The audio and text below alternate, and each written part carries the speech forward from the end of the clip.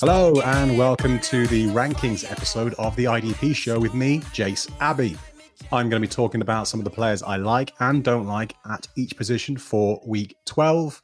We'll also be touching on some wider IDP discussion points that we think can help lead fantasy managers to success. Now, I've been kind of fortunate this season to have some amazing guests on the show, and this guy is no exception. He's one of my personal favorites, the master of IDP charts, and a fellow Englishman to boot.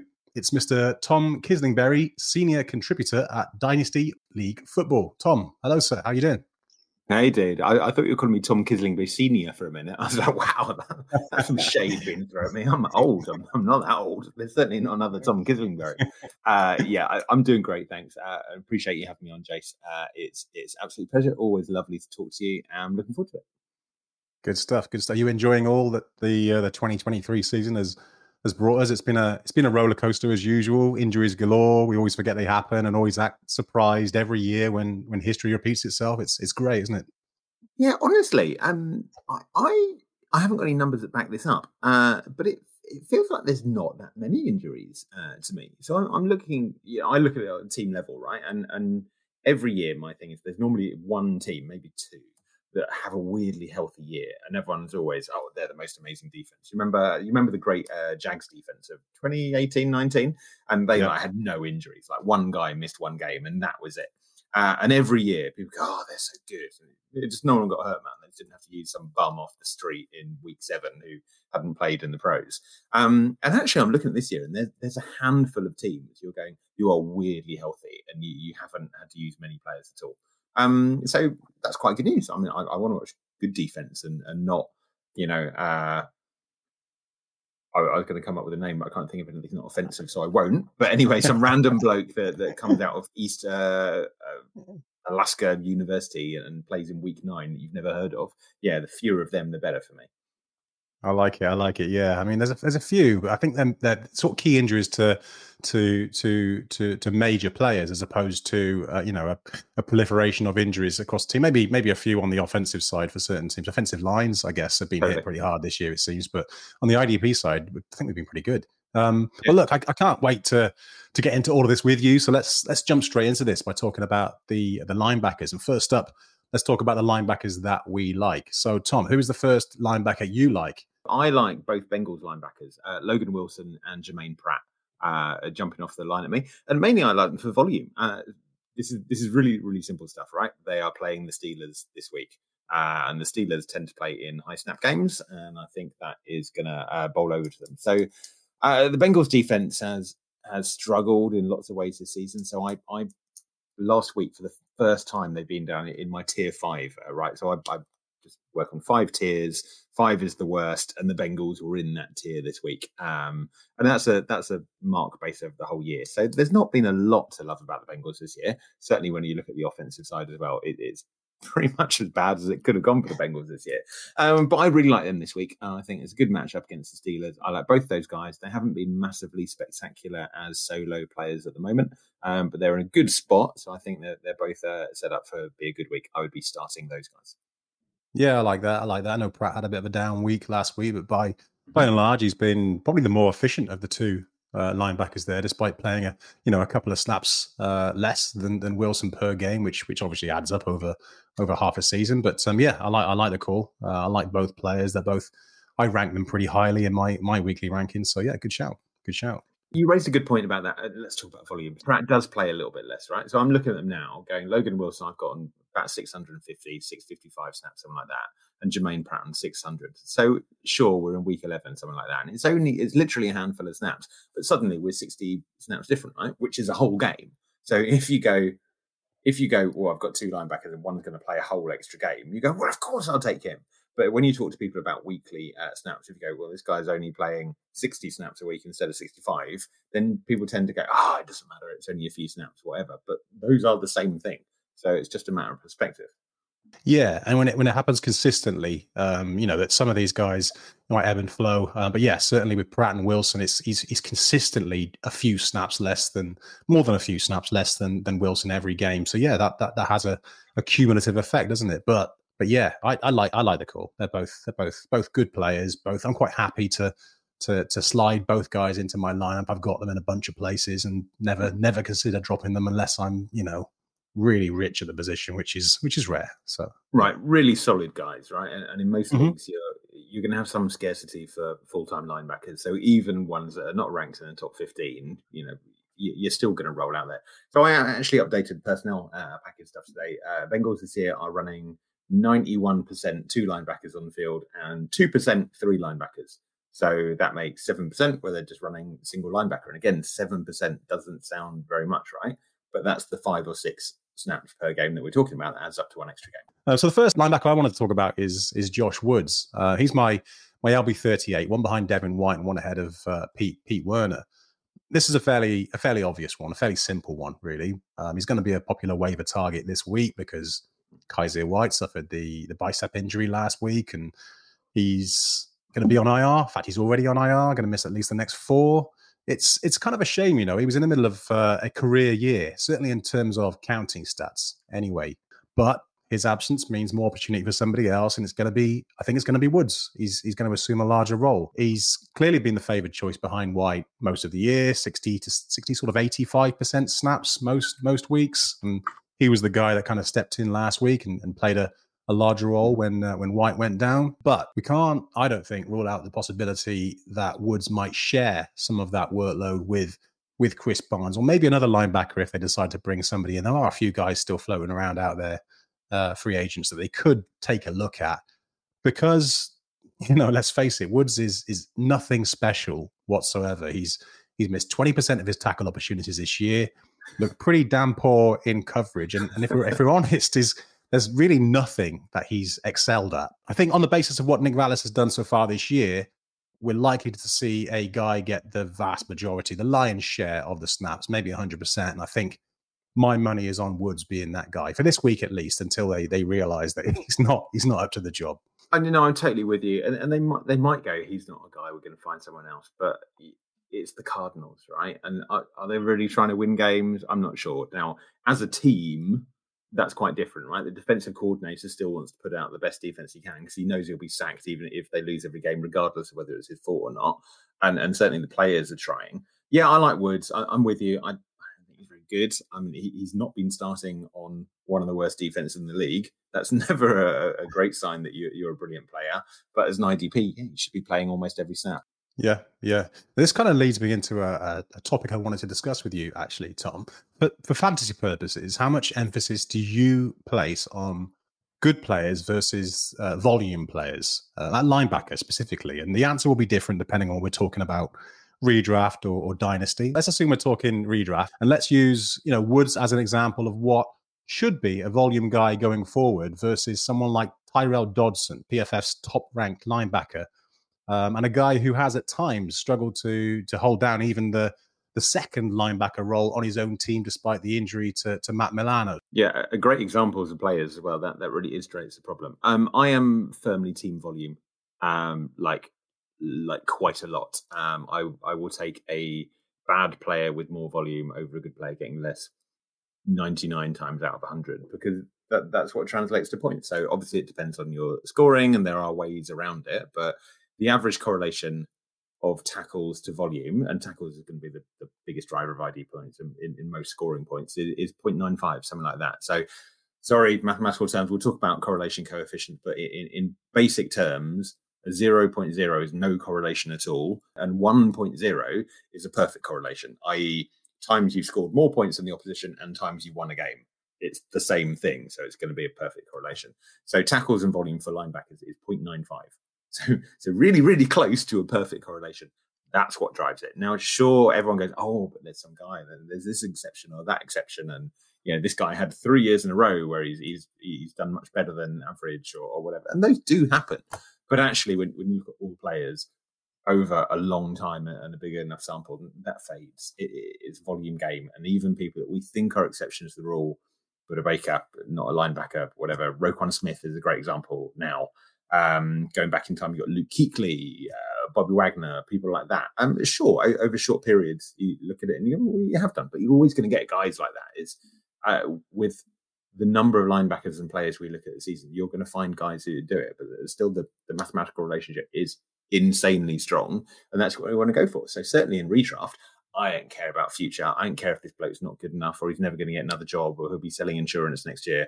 I'm just looking at how can I make sure I've got as many of those 30 full-time linebackers in my lineup as possible at any time. Yep. Yeah, I knew that would be your answer because I follow you. I know your view on these things, and it may sound obvious when we explain it in those terms, but I think that point can get lost sometimes, can't it? When you're looking at sort of maybe just the average points scored by a player over a small sample size.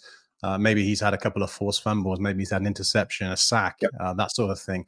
Those aren't very consistent, predictive metrics to look at. Do you have a second linebacker? You kind of bundled two in one there, so you might not have a second linebacker you wanted to talk about here. Do you have anyone else you wanted to nominate? Let's talk about Nate Landman. I quite like Nate Landman in general, but particularly next week. How are you feeling about him at the moment? I think he's had a really impressive run, actually. Yeah, I wanted it. He's one of those guys I kind of wanted to do well because I do root for the underdog, especially the guy who's come in. You know, he was on no one's radar to start the year. And I love guys like that come in and are productive. I was a little slow to warm up. He wasn't an every down guy to start with, but he has been for the last, is it 1 or 2 games now? Yeah, I like him, and I want to like this Falcons defense more than I do. But one of the reasons why I like Landman more than Caden Ellis, at least in the last couple of games. I mean, sure, now that we talked about this before, right? You take Caden Ellis, who is an inefficient player because of who he is, and because he's a good pass rusher, and he's a good edge setter, which means he's playing coverage less, and coverage snaps are more efficient for linebackers. So that sucks. But if they're playing equally, I would take Landman over Ellis because I think if they've got two of them out there, then the Falcons are going great. That gives me a more opportunity to get Ellis doing the things he's a bit better at, which is going to put Landman isolated in the middle of the field. And this is probably only a handful of snaps per game, right? Literally 2-3 times we're going to find him whilst Ellis is up as the extra edge or blitz in the A gap or whatever, and there's a crosser on him. It's going to happen really rarely. But those 2 or 3 extra snaps or situations per game over time makes sense. And it's fine margins like that. So where I am with IDP, and we'll talk about your point of view, and you can tell me how different you are, is most of the time you're going to be wrong on those sort of things, right? We're making decisions to start this guy over start that guy, and something that probably won't affect it and will be different. You know, those couple of plays are smaller than the chance of some guy who's a good blitzer getting home and getting a sack versus just getting a pressure. That's probably more likely. But you have to add up all these things, and you just go, if there's 30 linebackers who are going to broadly score the same, then which ones am I going to upweight slightly more this week? And you'll be wrong most of the time. Normally, especially in the fantasy world, and especially in IDP at this point, you go, oh yeah, I know I'm going to be wrong, but I'm going to be right more than I'm wrong. And nobody is. But you need to understand those small margins are how you make sensible decisions, right? You're not going to be right all the time, but over time that will add up. Very well put, and that's even more true for certain positions. You know, the defensive backs, we talked about them briefly before the show, and we'll get onto them later on. But for defensive backs, trying to predict who's going to do well and who's not on a weekly basis is an absolute nightmare. And the second guy I want to mention this week is Alex Singleton. He's my LB10, one behind Ernest Jones, one ahead of Azeez Al-Shaair. I've talked about him before on this show. It does surprise me a little bit that he continues to dominate that sort of sole every down role. He's never really been a threat to record many big plays like Woods I talked about a minute ago. He's not particularly good in coverage, and he's missed a higher rate of tackles this year than he has at any other point in his career. But he's 10th in tackle efficiency so far this year. His Week 12 matchup appears pretty good on paper. The Browns have allowed more tackles per game than any other team in the NFL to linebackers, and they rank among the highest in terms of tackle efficiency to opposition linebackers too. Where are you at on this one, Tom? You convinced me. There's some compelling reasons there. Yeah, I like what you say quite a lot. Let's talk about the tackling a little bit, right? So 5 minutes ago, we were going like, tackle efficiency is not a skill. That's not what players do. Mm-hmm. Of course, there are exceptions, and Alex Singleton is one of those guys who seems to be an exception, right? So this is about correlation and the disapproval of negative theories, right? So when we say, on the whole, tackle efficiency and being able to get to the tackle is not a connection to how good you are, that doesn't mean that's never the case. That means on the whole, that is not the case, but there still can be guys that do that, right? So going back to our correlation before, there's no mathematical link between how long the milk has been in the fridge and how tall you are, but there's a couple of guys out there who are 7 foot tall and have had their milk in the fridge for 2 weeks. So it's going to happen. And Alex Singleton is one of those 7 foot guys who likes his milk to hang around, right? He, over his career, has just made his way to the ball. So whatever it is about his skill set or his mindset or his ability, he's normally been a great tackler. So when you say his tackle efficiency is at 10th, that sounds quite high. But for Alex Singleton, I would look at that and go, that's really bad. That's way worse than he's historically been. The one thing I would trust him to do is to outperform tackle efficiency. The one thing. So, yeah, he's not having the best season, but I think you definitely go for him. And Cleveland are interesting because there's a volume point about Cleveland as well.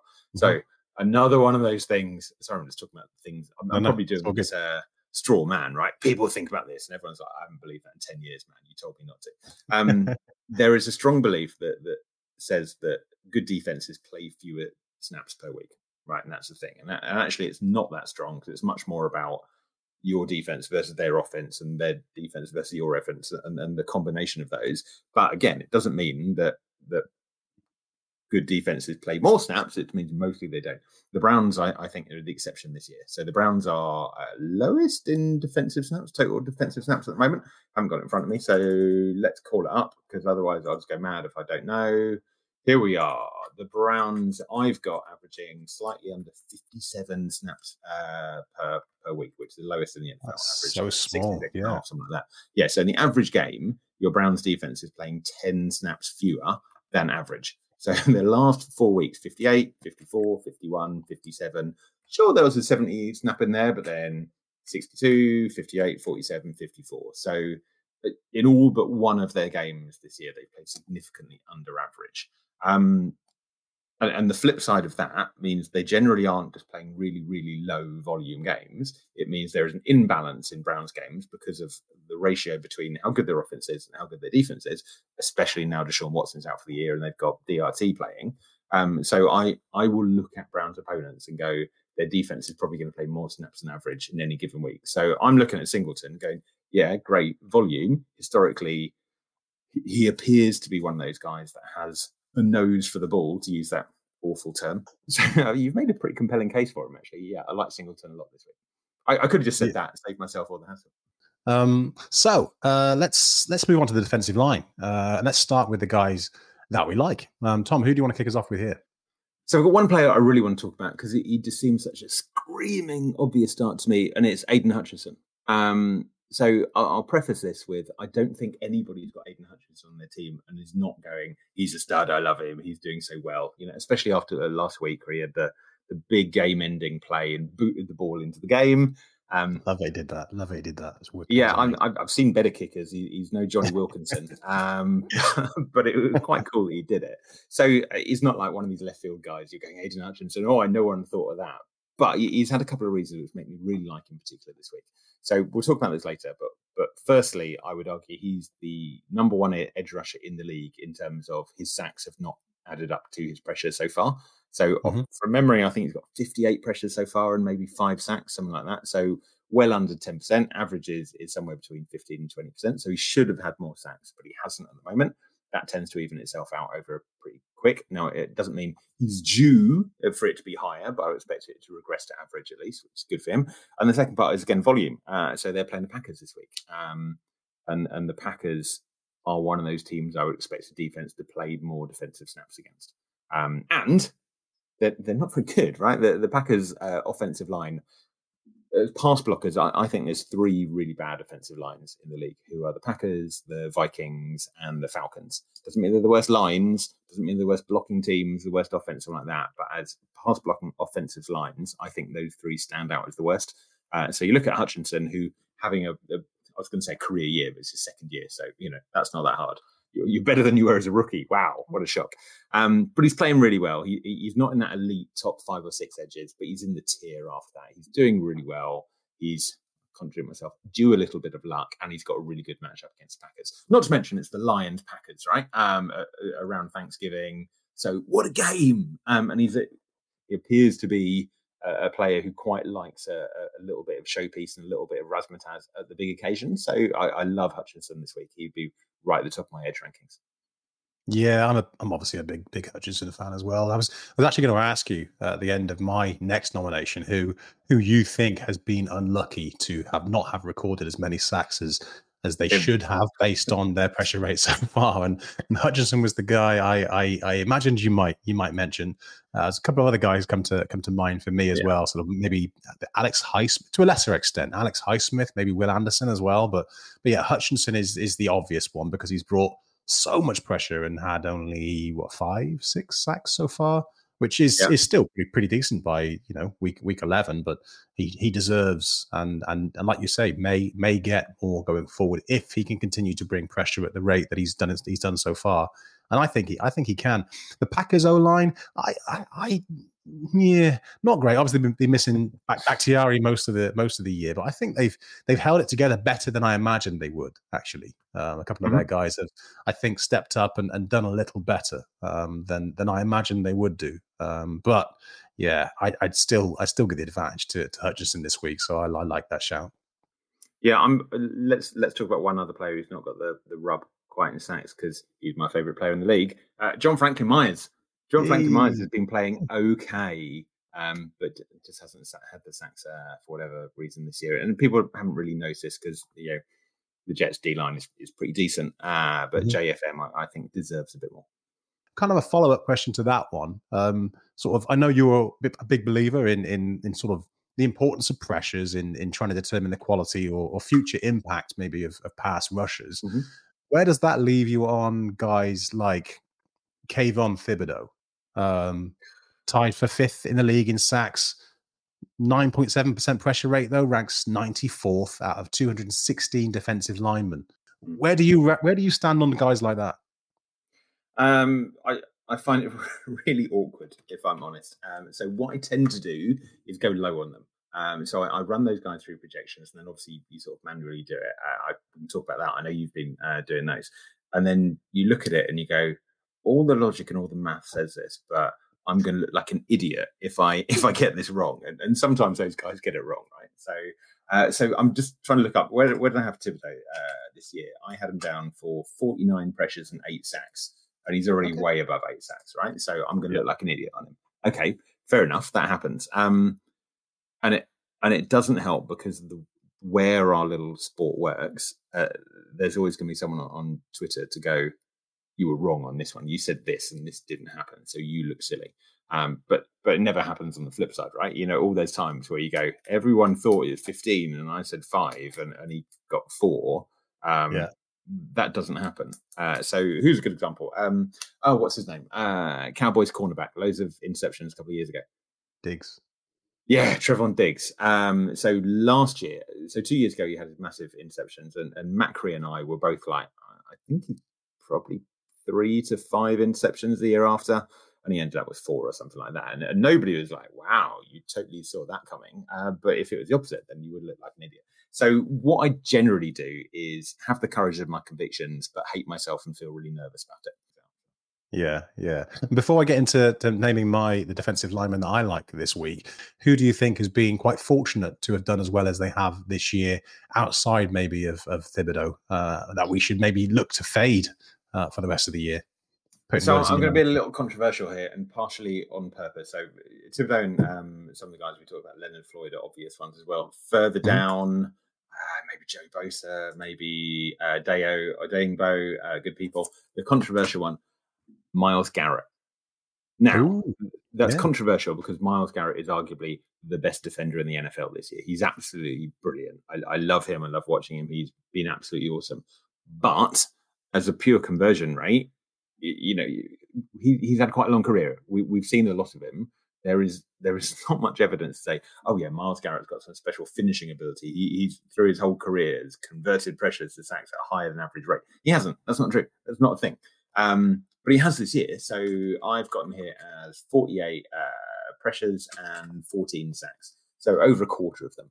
And again, let's look up average. So average among top edges at the moment is hovering somewhere around 17%, something like that. So 25% to 17%, not huge, but that sort of means every 8 pressures he's going to get an extra sack, something like that. So it's probably only 2-3 sacks, something like that. But he's been on both sides. We've looked at Myles Garrett and gone, you've got loads of pressure, but not the sacks. What's going on? So sure, it evens out over seasons and over a career. At the moment, he's probably a little bit higher than I would expect. Interesting. I didn't expect you to say Garrett. Let's look at a couple of others. Daniel Hunter, up at 24%. Oh, here's an obvious one, Khalil Mack. Now, part of that was, whenever it was week 4, week 6, when he had like 6 sacks, and 16,000 sacks. That changed his whole season. Montez Sweat, definitely one as well. Washington's approach to their edge has been a bit weird. So I'm listing guys there who, really good guys, guys who've had a really good season. But, part of that is playing really well. There's more opportunity. The more pressures you get, the more easy it is for this to look out of whack. If you've only got 10 pressures and you've got 3 sacks instead of 2 sacks, whatever, who cares? But it's the top guys where you really see it, I think. The defensive lineman I like this week is, and season long actually, is Dexter Lawrence. He's my DL10. He's actually my DT1 for week 12. One behind Josh Allen, one ahead of amazing season. Gary. Oh God, I love watching these big guys play football, especially when they're as disruptive as Lawrence has been in the last season and a half. Right? He's one of the things I was looking forward to seeing this year. I think more than anything was how good Lawrence was going to look. He's always been a good player. He's always been above average defensive tackle, hasn't he? But last year, his 4th year in the league, he just very quickly became one of the very best players at the position. And I just couldn't wait to see whether he could sustain that, based on the fact that, as I say, he had seemingly taken this sizable leap from being a good defensive tackle to being one of the best in the league. And, when we talk about that sort of chasing group of DTs that have closed that gap on Aaron Donald, Lawrence is one of those guys who has been leading that chasing pack. And I think as good as Donald still is, Lawrence is right there with him now and is in danger of surpassing him.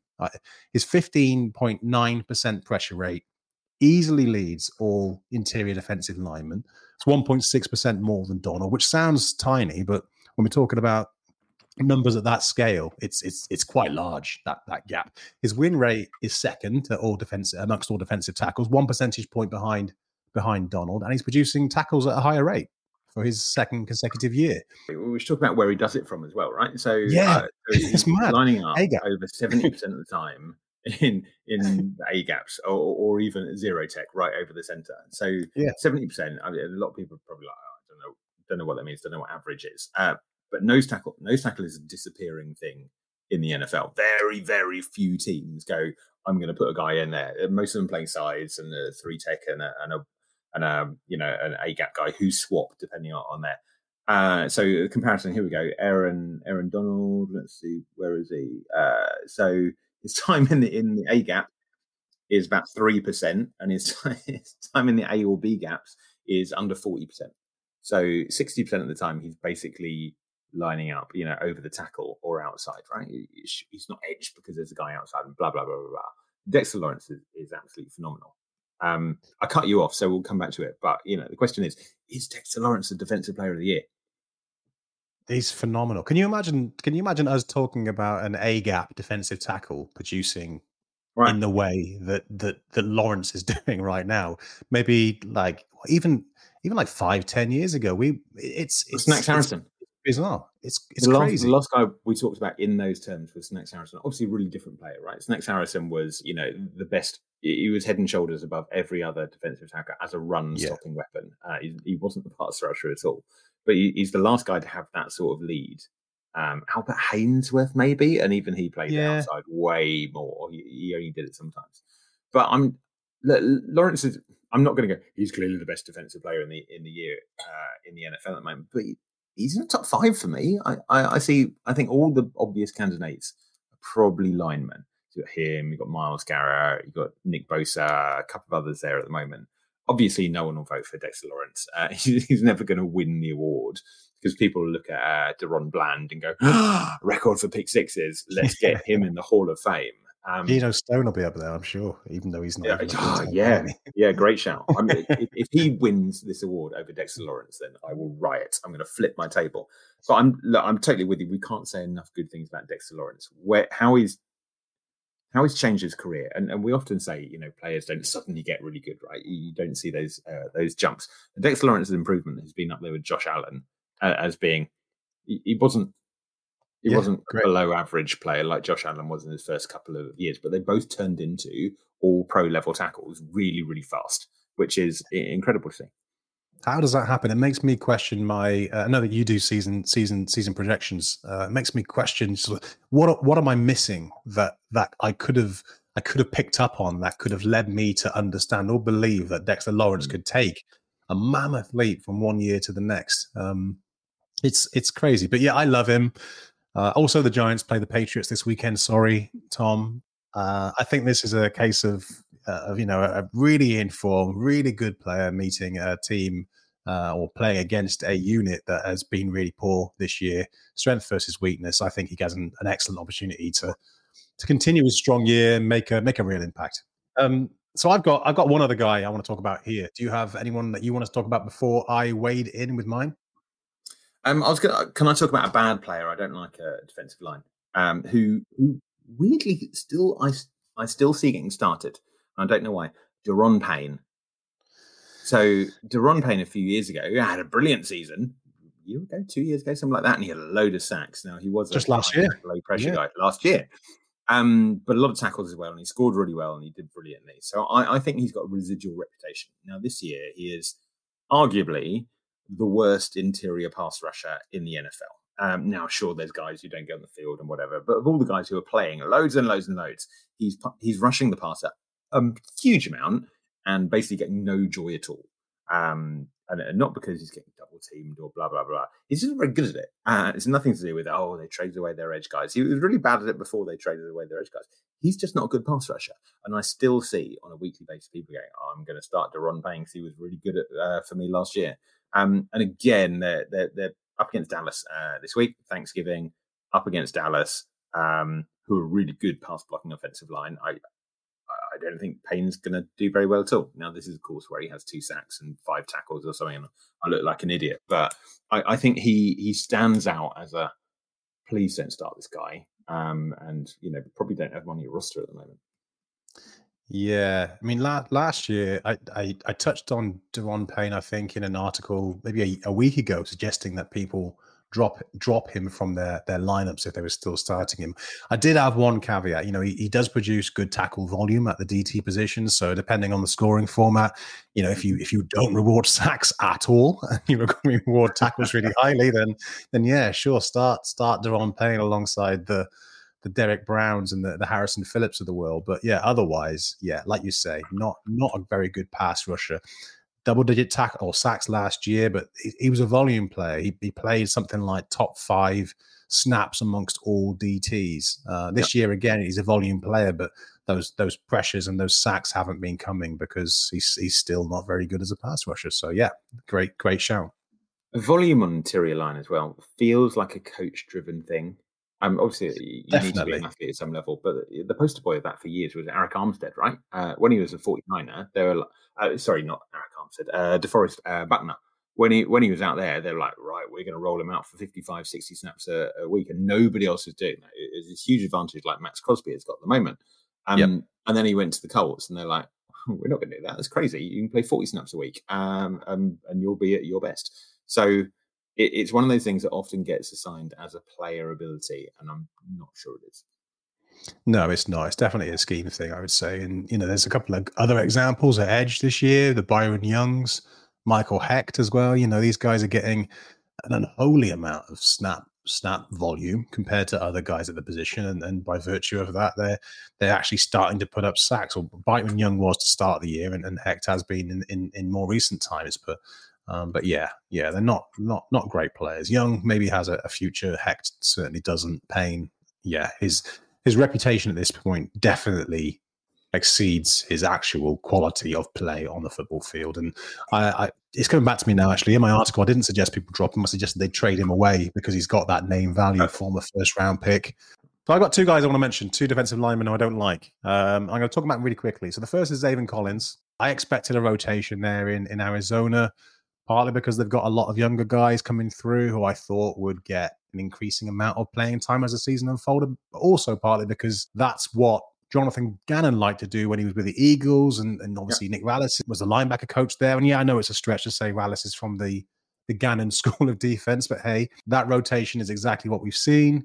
Obviously, Collins is leading that group in in snap share, and has done most of the year. But yeah, as Ojolari's role has increased, Collins has decreased slightly. Not a huge amount, 10, 15%, but again, as we talked about earlier on, that adds up over time. And for me, it kind of just exacerbates existing concerns I had about Collins' effectiveness as an edge rusher. Sub 12% pressure rate. He's only had 3 games with 3 or more pressures. Like I say, he's improving, but I don't think this is his week. The Rams' offensive line, I think, has got better as the season's gone on. I was looking at it earlier on. I kind of had to do a double take, but they've only surrendered 6 sacks in the last 4 games, irrespective of whether they had Stafford or is it Brett Ripien under center. So I just think Collins, subpar pass rusher, could become good in time, but going up against an informed offensive line, don't like the recipe for success there. I think he's gonna have a quiet week. Sam Williams is my other guy. Ooh, And interesting. I don't have him ranked amongst my top 75 defensive linemen, and that may seem a little strange, considering he's playing really well lately. 23.7% pressure rate last 3 games, 3 sacks over that period. But firstly, it's a very small sample size to draw upon. That's his best 3 games, 2 of his best 3 games of his career. And secondly, and perhaps most importantly, and the reason he's here at all is because his role is so small. His average snap share in the last 5 games is 29%. And it's not increasing. In fact, he played 29% of the defensive snaps in just his last game. So yeah, going back to the point earlier on, the Bryce Huffs, I know his role is growing. The Josh Uches, I think, Sam Williams is starting to enter that sort of territory for me. He's impactful when he's on the field, but his role's very small, so I don't want to rely on him. Even in a game like this one where he's going to play against the Commanders, who have allowed the second most sacks in the league so far. Tom, am I mad? Do I need to assume Williams can continue to get it done when he's playing so little? So I've just looked this up. He hasn't played 30 snaps, arbitrary number, but 30 snaps since week 1. And we talked about John Franklin Myers not getting the love he deserves. He has played at least 30 snaps in every single game this year. And average is quite a lot higher than that. So I'm definitely with there. And Sam Williams was one of those guys anyway. So it looked like it when he got drafted, who was going to be a situational pass rusher, right? He's the guy that comes in on 3rd down when you move your other guy inside, and you need the guy that only does that on passing downs. And that's who he's been. So that's a relatively new role in the NFL. It probably didn't exist 10 years ago. Not very much. There are only a handful of teams doing it, but it looks like that's going to be his career. So it's great when it pays off, but it's mostly not going to. It's why I quite like it. Best ball in IDP. Going back to Zaven Collins, I think that's a really interesting one. So you mentioned that Zaven Collins leads the Cards edge rusher group, and you're totally right. He does. He's played more than the other guys, and it's obvious he's played more. I just looked him up. He is 44th amongst all edges and snaps, just behind Shaq Barrett and ahead of Arden Key and Joe Tryon and Nick Bonito. So, guys who are going like, you can't stop them. They're not getting the volume. So sure, he's leading his team, but does it matter if your team would just have this deep rotation? Probably not. You've got defensive linemen on the Cards this year are a problem, right? So they've played more interior linemen than any other team. They've had 10 guys take defensive snaps there, which leads the NFL. And they're clearly doing that thing where you go, let's chuck a load of guys out there and maybe someone will catch and look good. And it never works, right? All the people that nobody else wants are just sitting around for it. They never work. But, cool. If it keeps them warm in the night, then good luck to the Cards. Because, again, I would like the Cards to not suck. That would be lovely. Same. There was a few wonderful years, and it was great fun, but they're really bad. Yeah, I like both of them. I've got a name for a lineman I don't like this week or going forward. So Travon Walker. I don't think he's a very good player. And sure, he might have that sort of awakening that we talked about. He was drafted literally first overall. It seems wild now. Maybe Josh Allen, Dexter Lawrence, something like that. But at the moment, I just don't think he's a very good player. I don't think he's a top 20, maybe not top 30 edge in the NFL. So fingers crossed. I hope he proves me wrong. I hope the Jags get good. But Trevon Walker's at that weird moment at the moment where he's played pretty badly for a season and a half. But there is still that thing in NFL fans that go, oh, you can't judge him until 3 years. So he was first overall. He's got all that talent. He's got a reason. And even 7 years' time, when he's on his 9th team, people will be going, oh, we still got the talent that's still there. And yeah, he needs to show a hell of a lot more than he has. We did know Walker was going to be a project. We knew he wasn't going to be the finished article straight out of the gate. So maybe, hey, let's do a follow-up pod in like 2 years' time. And if he's become everything the Jags expected him to be, then we'll sit here and eat humble pie for an hour. Onto defensive backs, the hardest position, as we talked about earlier on, to rank on a weekly or even a seasonal basis. But before we get into this, Tom, I wanted to chat a little bit about why it's so hard to predict success at this position. We did talk about this earlier on. I said I'd circle back. I know you've done some homework to demonstrate the lack of repeat rates at each position, specifically defensive backs. I know you have some very strong, very salient points to make on defensive backs in particular. Can you share with us what you found? Yeah, we'll talk about it. Can I flash it up? So this is quite a lot of data. So what I do is track basically all rankings where all fantasy players finish in every position in every year. And that data goes back, as you can see here, for defensive players back to 2008 and for offensive players back to 2012. And you'd look at where they finished in year one and where they finished the year after. And therefore, did they finish X high and do it again? So I'll try and talk about this without talking about the numbers in front of me. So here we go. The way I break it down is top 5, top 12, top 24, top 36, and top 48, right? So are you an elite player? Are you a top guy, a QB1, linebacker 1, whatever, top 12, your position, et cetera, et cetera. And then we've got these numbers here that break it down. You can see it in a few different ways here, but this is probably the simplest way to look at it. So you look at top 5 repeat rate, and across offensive players, quarterback is up at 30%, running back is just lower, 27, wide receiver is 33, tight end is 44, because there are very, very few good tight ends, and what denotes a good tight end is people throw the ball at them, so it is a bit more determinate. And then defensive players drop down a little bit, and cornerback and safety is about 11%. So whoever finishes top 5 this year, 90% of them, which obviously means almost all of them, because 90% in 5 players, will not finish that high again next year. And that's interesting because every year ADP is mostly determined by people looking at last year's rankings, and you move a few guys up and you move a few guys down. But if you look at the correlation between ADP to last year's ranking, it is strikingly similar. And that is the one thing we know will not happen. So that's not great. And then you look at top 12, right? So are you going to be a cornerback 1 again? And again, for cornerback, you're down at 22%. So out of those 12 guys, 1 in 5 of them, so 2, maybe 3 of them are probably going to be a cornerback 1, and everyone else you expect to fall out of that range. And yet still, we look at them every year and go, blah, blah, blah, the same guys. So the interesting thing here is how similar cornerback and safety are. So I just said that top 12 repeat rate for cornerback is 22%.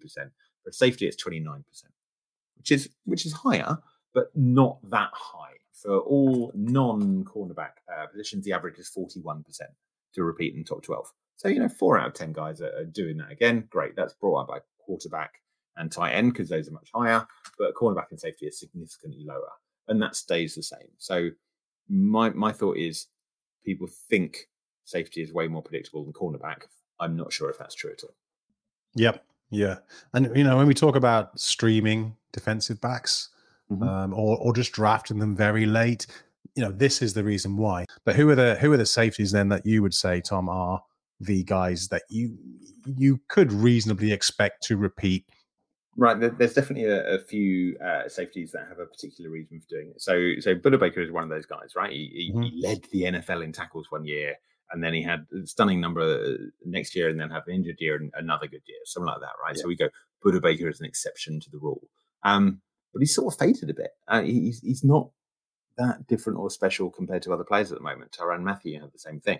Derwin James is probably the only guy I went into this year and went, I trust in him doing better than everybody else. And everybody else There you go. The great one's jersey next to you. And everybody else was thinking some of the people there are scheme. So what I want is old-fashioned box safeties.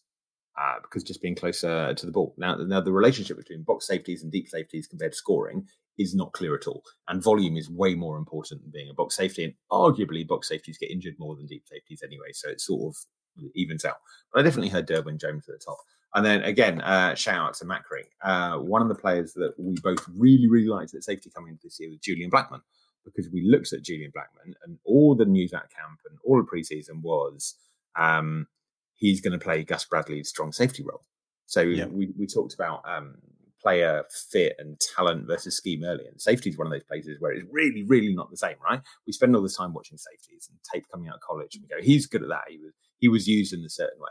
But safety is the ultimate Swiss Army knife. It is the position on the NFL field that does not mean the skinny guy standing at the back. It means the really good athlete that I will move around to do whatever I want because that's how defensive schemes work. So the same safety under different coaches can be used in wildly different ways. Julian Blackman's an example, right? At college and for the first part of his career, he looked like a dedicated deep safety. And then Gus Bradley went in and went, nope. What's the name? Nick Cross is an absolute failure of a draft pick. We can't play him. So get in the box. You're going to be my banger. And I don't think the IDP community had mostly cottoned onto that this summer. Because whenever you do that, you're always saying this guy has done this for his whole career and it's going to do something different. And mostly that's a bad decision. Mostly that's just hype driven by beat reporters and people wanting things to be true. With safety, you can sort of see it coming a bit more. So, yeah, those are the guys I'm looking for. I like it. So, specific players, I like Rudy Ford this year. He's my DB in safety 6. One behind Cam Curl and one ahead of Reed Blankenship. One of the reasons I've got him here is because his story is just kind of fun. He's been in the league for 7 years now. He's been passed around from team to team, never really stuck until last year when Darnell Savage missed a bit of time with a foot or an ankle injury. Ford stepped in for a handful of games. Didn't look amazing, but he did equip himself pretty well in coverage, I thought. So fast forward to 2023, Adrian Amos is gone, and Ford looks like he's going to be competing with Jonathan Owens for a full-time role. At 29 years old, Ford wins that battle, and for the first time in his 7-year career, starts the year as a full-time starting safety, and he hasn't looked back since. Granted, he's been a bit inconsistent at times, but on the whole, he's been a major plus for that Packers secondary. And in fantasy terms, he's been pretty reliable. 6 or more tackles in each of his last 7 games. A couple of interceptions, a couple of pass breakups, whatever. But he's playing close to the line of scrimmage in the last few games. I think there's more to come from Ford. I think there's something to like in what we're seeing from him. And I like his Week 12 matchup against the Lions, who so far, at least, and I say this almost apologetically, have allowed one of the highest rates of tackles to opposition safeties. Any thoughts on Ford, Tom? Do you like him? Yeah, I'm with you. I like him. To be honest, you just gave me a bit of information. I did not know he'd been playing more in the box in recent weeks. So I've just had a quick look, and you're totally right. It sort of leaps off once you look at it, and that so much is the key to IDP is trailing through that sort of information every week. And it's so much easier than it used to be. So I'm not sure I've ever told you this. What I used to do for tracking snaps is go through PFR every single week and copy and paste every single, the little snap section there. I used to copy and paste that and manually check that for every player, for every team every week. Man, it took a long time. Was this before you had kids, Tom? Where did you get the time from to do that? Yeah, I think it was. And I've been lucky not to have a real job for most of my career, so that was great. But that you couldn't get that information anywhere else, right? There was nowhere at the time that gave that, so it was worth doing it because in early days in IDP, with the concept that volume equals success and knowing what volume looked like, that was different. Anyway, these days, it's way easier, but you still got to be granular about it. And Rudy Ford's had a really good season. From memory, he's had a couple of really big weeks, and then I've sat him on the bench all of those times because I've never been that confident in him. But yeah, sure, as all the safeties go, I think he's definitely one of the guys I'd feel happy with at the moment. And just talking about them as well, and how you were describing their safeties, you reminded me of Jalen Petrie. So, we talked about the difference in getting players right and getting players wrong. So last year, he had a brilliant season, absolutely amazing, great numbers, and everybody drafted him as a rookie. It was, I told you. And this year, sure, he's been injured, but when he's healthy, he's just a guy. So it shows the difference that you can have. He was drafted way ahead of all the other safeties last year, the clear number one, and he's just a guy. So that happens all the time. Exactly. He's missed a few games, 3 and a bit games, I think it is. But when he's been healthy, like you say, he's been inefficient. He's ranked 71st out of 105 qualifying safeties who played a minimum of 100 snaps in tackle efficiency. And I know that's, as we've said, that's not a him stat, but it doesn't help. He's produced very big plays after managing more than his fair share last year, and he's missed more than 20% of his tackle attempts. So even when he is in position or plays do come his way, he's not taking advantage of them. And I think, his cold streak, I think, could continue against Jacksonville this weekend.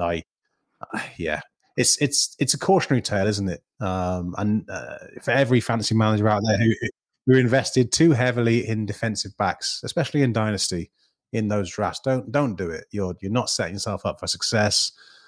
These guys often fall, for the reasons we've talked about already, well short of expectations. And it's weird because he's been used in a very similar role to last year. So again, there's no better example than someone like him. No, he had a brilliant time. And going back to your point about trading, he was one of those examples, right? So we all would want to trade DBs, and it's quite hard because mostly we play with other people who want to trade DBs as well. But with someone like that, where he was so far out ahead, and when you invest very little in something and it looks good, you want to believe that you've uncovered gold and it's going to stay gold, and it's not just a fool's iron pyrite that's going to change back into something. Mixing my metaphors horrendously there. So surely you've got Jalen Peter on your roster, and you go, I don't want to trade him away because he might just be the next Buda Baker that's brilliant for years. But trust in the process, trade him away. Yeah, definitely. And also, I mean, I talk about guys I liked. I talked about Ford. The other guy I don't like, Nick Scott, really, really obvious one. He's fallen out of my rankings altogether. His snap share's been consistent all year. But he's remained that second safety that's kind of worth having on the Bengals in IDP behind Dax Hill, who obviously started really fast. That was, of course, until last week. Jordan Battle has emerged from nowhere to overtake Scott. 86% of the snaps to Scott's 17%. We know Battle's got a long way to go to prove himself as an NFL safety and as a fantasy safety as well. But he did have a big game, 10 solo tackles, and he actually performed better than Scott has done at any point this year, and in fact, any point last year as well for the Rams. So I think when you combine Scott's poor play with Battle's strong start and draft capital, it makes Scott pretty expendable at this point as a fantasy asset. I don't think he's worth rostering. Totally agree with you. I'm not sure the universe needs Nick Cross and Nick Scott. They are both big name safeties who clearly aren't very good and are just going to bounce around. And it would be much easier if we could just have one. Yeah. I don't even think he's been a good bridge option for them, as they got rid of Bell, they got rid of Jesse Bates. They were really struggling for safeties for a while there. Then they had Dax Hill coming through. They obviously went out and invested a 3rd round pick in Battle. Even as a bridge option, I can't remember what they gave him. It was something in the teens, 3-year, 13, 14, 15 million. It was something like that, which is quite a small contract really in NFL terms, but at the safety position, they could have got someone better. It's not hard to find a journeyman safety, right? Yeah, there's a big tier of average, and this Bengals defense is a lot of things that have come together in a perfect storm of rubbishness. And I know everyone's talking about Joe Burrow and how the offense hasn't fired and his injury. The defense is really bad, like bottom 5 sort of level defense. Okay, they're not Giants or the Cardinals. But they're really bad. So I've just looked at the Bengals. They are 31st in yards per play given up, and 31st in passing yards per play, and 31st in rushing yards per play. So, they're not playing that much volume because they control the ball a little bit. But every time the other team tries to move the ball, they succeed. So I look at this Bengals team and go, there's not a lot to like about it at all. It surprises me a little bit because when we talk about the individual parts of their defense, you can name a bunch of guys who are good players, like the DJ Readers. I don't mind BJ Hill. Trey Hendrickson's having a Mike really Hilton good year. is a really good player. Mike Hilton, Dax Hill. We talked about him a minute ago. They got a couple of cornerbacks who have been at least productive in a fantasy sense. That means nothing in NFL terms, I know, but you talk about that. I mean, that's a better core component than a lot of NFL defenses out there, and they just haven't brought it all together. Weird how it works, right? Mind-boggling. That doesn't mean they're terrible forever. Maybe it's just going bad this year, but I would like the way this roster is built is similar to the Chargers in depth on the defensive line, right? So I don't trust any of the guys inside. BJ Hill, DJ Reader, just guys. And Trey Hendrickson and Sam Hubbard have been really good players, but over the last 2 or 3 years, they've invested in those guys as starters. They've been an old-fashioned starter and a bench guy on the defensive line, which is fine when they stay healthy. And as soon as they're not, and both of those guys are banged up, then what else you got? When you're rolling out Cam Sample and Miles Murphy and Joseph Ossai, the other teams are moving the ball. So, old-fashioned starter and bench strategies aren't very good on the defensive line these days. No one's shocked by that. Hopefully, no. And they have been kind of trying to address those some of those positions. Like you say, Ossai, he I forget where he was drafted, but it wasn't lower than the 3rd round. And Murphy, it was definitely day 2. Miles Murphy again, he was, I know he dropped a little lower than some expected, but he was also, a guy that was being talked up in that pre-draft process. So they've been trying to address it. They just haven't really hit on the right guys, it seems. Right. It's still too early to say in Murphy's case, but Sure. And it doesn't mean they're bad front officer or anything like that. Some teams just go through a weird length of time where all of those picks go badly. So look at the Jags, right? And it's probably 10 years for those guys. But all of those first-round picks just happen to be bad ones. It doesn't mean they're stupid or the person at home is better. It happens, right? You're going to get some Caleb Von Chasons in there. And it looks a lot like the Bengals have had one of those stints, admittedly, around Joe Burrow when they managed to pick one of the best quarterbacks in the NFL most of the time. So the swings around. Yep. Totally agree. Okay, look, Tom, with that, it's a wrap for this episode. Thanks for dropping your knowledge bombs on us all day today. I've missed you on podcasts, dude. I think Read and React was one of my all-time favorites for years. Would you ever get back into it, or is life just too busy these days? I've really enjoyed chatting with you, and podcasting is really good fun. But yeah, man, it's hard to find time against all the other things. So right now it's difficult. Hopefully one time, some point that'll become easier between work and family and blah blah blah blah. But at the moment, I can't be regular, and if I can't be regular, I sort of don't want to do it. I get it. I'll just, in the meantime, I'll settle for the next best thing. Just invite you on as many of these as possible. So, well, it's been an absolute delight, and thank you very much. You've genuinely made my day much better. So, thank you for your time. Absolutely, my and our pleasure. So, please remind our audience, if you will, where they can find you and your fantasy content. I really nearly gave out my home address there. That would have been weird. Come and see me. It's great. It would have been very weird. So you can find me on Twitter. I'm at Tom Kislingbury, and I will occasionally drop a load of stuff and then not drop a load of stuff. But I'm happy to talk maths and weird charts and things like that if you want to. You can find my work on DLF. I'm putting out a weekly column, which I'm supposed to be writing right now, so I should probably do that. And a couple of other places very occasionally, but those are the big ones now. Good stuff. Go follow Tom if you aren't already. You'll be glad you did. He's one of the brightest IDP minds around. If you want to follow me, you can find me on X at Jace Abbey. My full weekly rankings are available to subscribers on theidpshow.com.